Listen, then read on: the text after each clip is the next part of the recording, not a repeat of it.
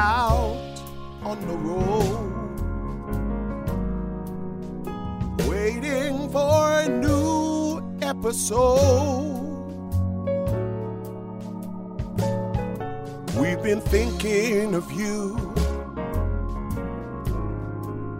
and just what you need. Oh, yeah, yeah. Now that the show's underway,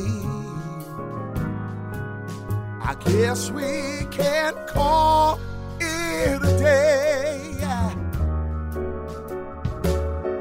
You're ready for the Bowfinger Show.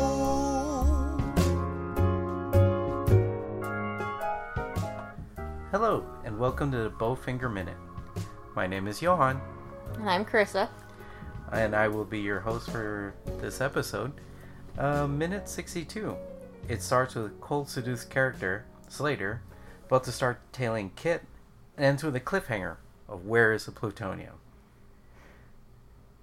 So, one of the things that I noticed about Cole Seduth, he kind of plays off like a Jethro Clampett from Green Acres type character. You know, kind of the good-looking, buff-looking guy, but he's not super smart about who he is. Mm-hmm. Seems to be along for the ride. I kind of like him in a way. He's just kind of like this endearing character where he seems to believe in the best of everybody, but he's not the smartest, but he seems like he knows what he wants at the same time. He wants to be an actor. He really wants to be better at what he does, but he doesn't seem like he has the capability of doing so. Yeah. But I think like the reason why he wants to try and work with Kit is because he really wants to try and become better at what he does. But I think a little bit of the way he acts, like a little bit of the over the top bits of it, is because he's in roles with Bowfinger, where he kind of learns how to be what's it called, like a B movie character. Yeah. So, we're also brought back in with Freddy here, where Freddy happens to disappear. I'm not quite sure who takes him when we were watching it, but I think the only one missing from this is either, well, Afram wasn't in the van. Yeah, no. All of the behind the scenes cast, they're on set. One of them has a mark, one of them has a camera, one of them has the lights, but the other one doesn't have lights. The two of them are, one of them's reading a magazine, the other one's sewing. Yeah. I actually kind of think maybe this is the cop. Oh, yeah, maybe. That would make sense. Because John Cho's, like, they're in the window looking at what they're doing, because he really doesn't know what's going on, really. But yeah, he's like, I'm just happy to be involved. Mm-hmm. But the only person that hasn't shown up that may be there is the cop. And I think it's supposed to be him. And he did pull him off to the side. Yeah. So, yeah, that would make sense. Yeah. So, one of the things I wanted to... There's not a lot that happens in this movie, or in this minute. But one of the things that I did notice, because in between watchings of Bowfinger, we watched Home. Mm-hmm. And I watched it for the first time, and I did not notice it was Steve Martin until I was telling you. Yeah. But it made me notice that Steve Martin really plays a lot of not just con men, but confidence men. Mm-hmm. He knows how to sell the character, and he was in Dirty Rotten Scoundrels. I haven't seen that. I think it's him and Michael Caine where they play con men. Oh. Yeah. Well, they're scoundrels. Mm-hmm. And then also in Home, he wasn't necessarily a con man, but he made everybody believe every word that he said. Yeah. It's like he conned them, but kind of for a good cause, in a way. Well, I mean, it helped everybody. I don't know, just a little bit different. yeah. In the way that he did it. It wasn't conning it into, like, really bad stuff. Yeah. Well, he didn't know that he was the one causing the problems in home. But there was, like, a couple of things that stood out that, like, oh, this is such a Steve Martin thing, was where he was wearing the barbecue grill as a hat. Mm-hmm. And he says, that's my crown. There's only one like that. It's like, no, there's tons of those. Yeah. And if they would have thrown up the little thing that, like, that item identifier, it would have pulled all of them. Yep. So I don't know how he managed to have the only one, or he's just lying to everybody that's probably the only one. That. Yeah, and it's special. But it was just that moment that the way he says that, it was just like, oh, he plays this type of character a lot. Yeah, it's kind of a good fit for him, I guess. Yeah, but there's one thing that I notice about the way he writes, and I really wish I listened to the masterclass that he does with screenwriting, or writing comedy, but his jokes are actually spaced out, but he gives the actors the opportunity to make it funny. Yeah. So there's a scene where, where Jeff is running across traffic. Yeah. Like that scene's just straight out hilarious. It's so funny. But when he's trying to talk Jeff down, he's like, okay, we're gonna make you run errands. Like he's just like, oh god, yeah, so just. He's like, I need you get pencils. Like, oh yeah, and I'll make them sharp. Like Eddie Murphy makes that line funny. Mm-hmm. I'm gonna make them sharp, but it's not, and it's funny the way he says it, but it's not a joke. Mm-hmm. So it's like he actually writes a joke a minute. Mm-hmm. So in this one, where him and Freddie are just talking about how they feel much better about. Obviously, he'd been gone for a little bit. He was with mind. Well, how does he say it? Head. But it's very, very linear to the rise of Scientology in this time frame, because it's 1999. Mm-hmm. And it's weird because it's like they did it before South Park, where Chef disappeared all of a sudden because they did that episode about Scientology, and then Chef disappears afterwards. Mm-hmm. And it's about the same thing. It's just, and then of course the whole thing of like it's people like you that give Mindhead a bad name. Mm-hmm. And it's also the people like Leah Remini when she released her documentary Going Clear. Mm-hmm. You know, it's one of those, it's people like her that give Scientology a bad name. Yeah. You know, and so they try and ruin her and everything like that. So it's interesting that this kind of comes out before all of these... before its time, basically. Before all the parallels start being drawn. Like, oh, this is so soon. But before, they're just kind of make it this... They get involved with everybody just to be in the limelight of everything. Much how Dave...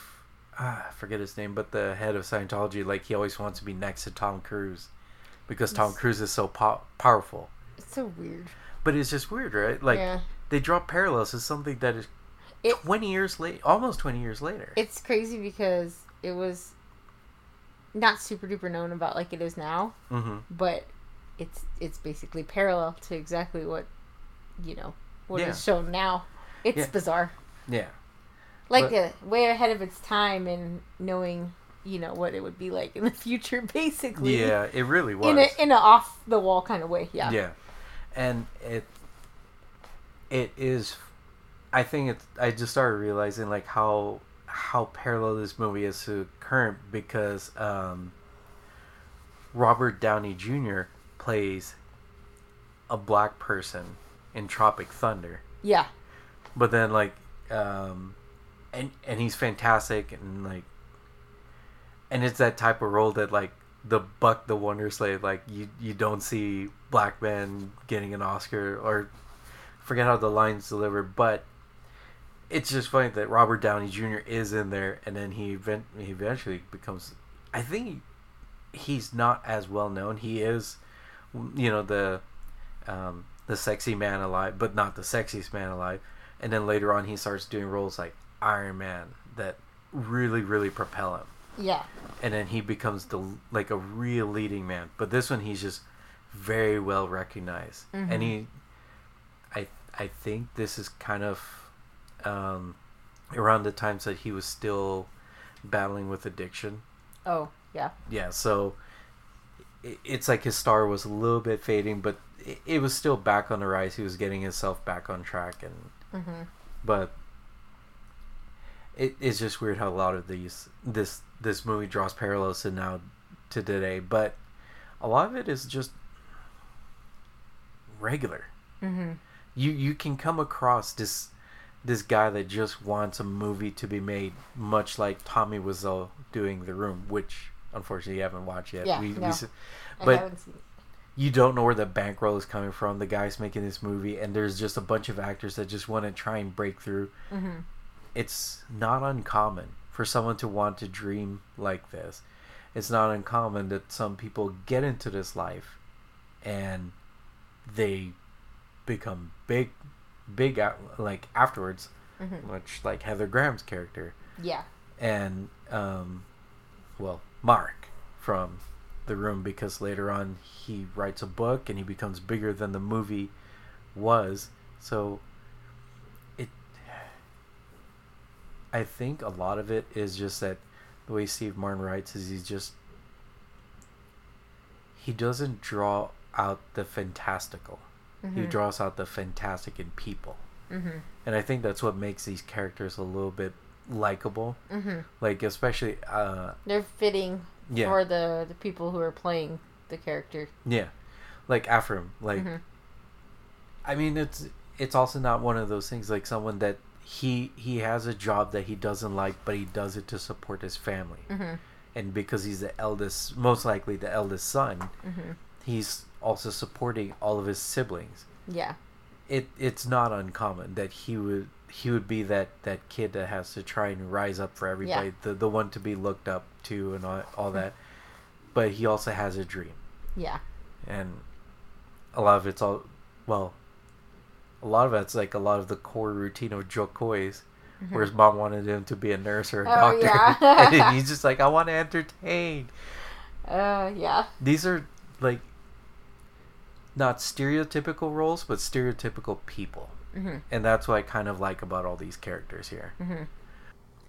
And it also draws on Christine Baranski's character, that she just has a lot of potential as an actress goes.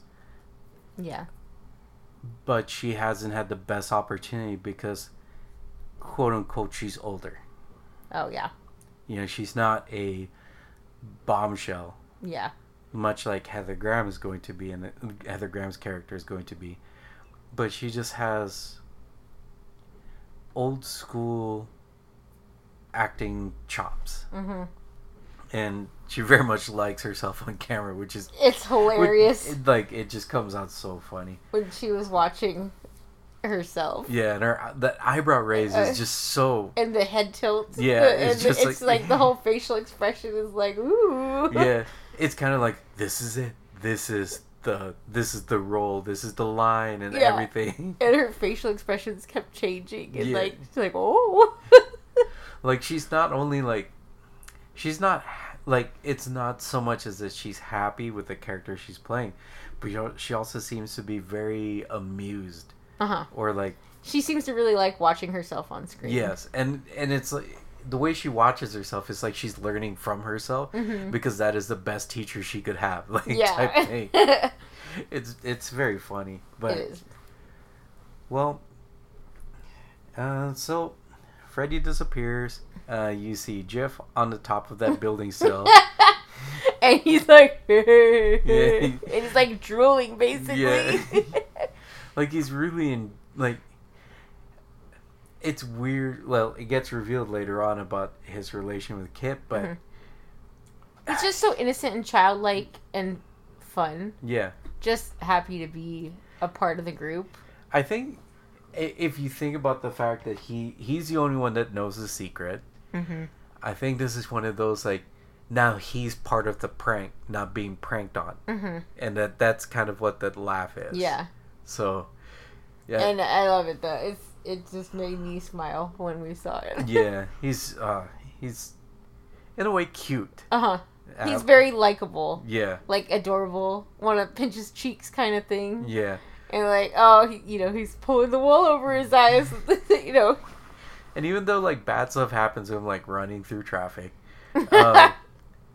it makes it funnier, or it makes it even better that he gets out of it okay, because you only want good things to happen to him, and it's just like he should be the untouchable, Yeah, the untouchable. We're like, no bad thing should happen to him. He's untouchable, okay?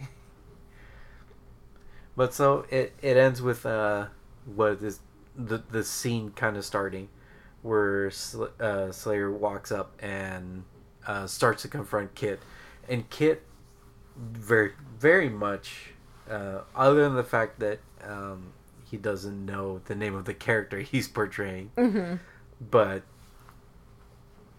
when someone he doesn't know comes up towards him, he's very oblivious to quote-unquote nobodies. Yeah. Like, he doesn't assume the person's talking to him, because there's no way this person's talking to him. Yeah. He's just going about looking for his friend Freddy, who disappears. He doesn't even question the guy, like, hey, have you seen, like... I know. Or, like no says, questions. like, yeah, like, hey, do you know a guy that looked like... Did you run past you or something? No, he's just like, hey, where's my guy? He's not here. Yeah. My chauffeur, essentially. So... So that's where the minute ends, and tomorrow we will begin with minute 63. Good night, everyone. Good night.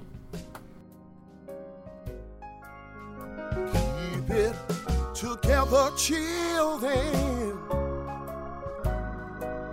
I hope that we'll see you again. 'Cause there's always one more show.